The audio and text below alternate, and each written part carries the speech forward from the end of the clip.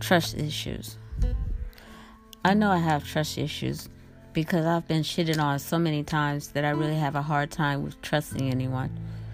Every time I break down the wall to let trust in, they go and do exactly what I expected. And I'd be like, I should have kicked my own self in the ass for allowing myself to trust them in the first place.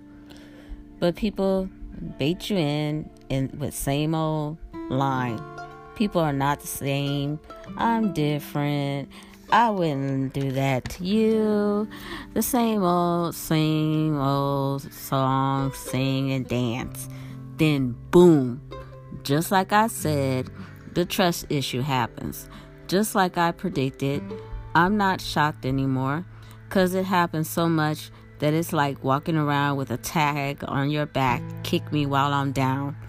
Yes, I got trust issues, but I've had plenty of heartbreaks, tears, anger, abuse.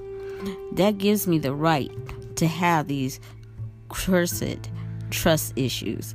And so far, no one has proved me to be wrong yet for not trusting anyone to dispute my trust issues.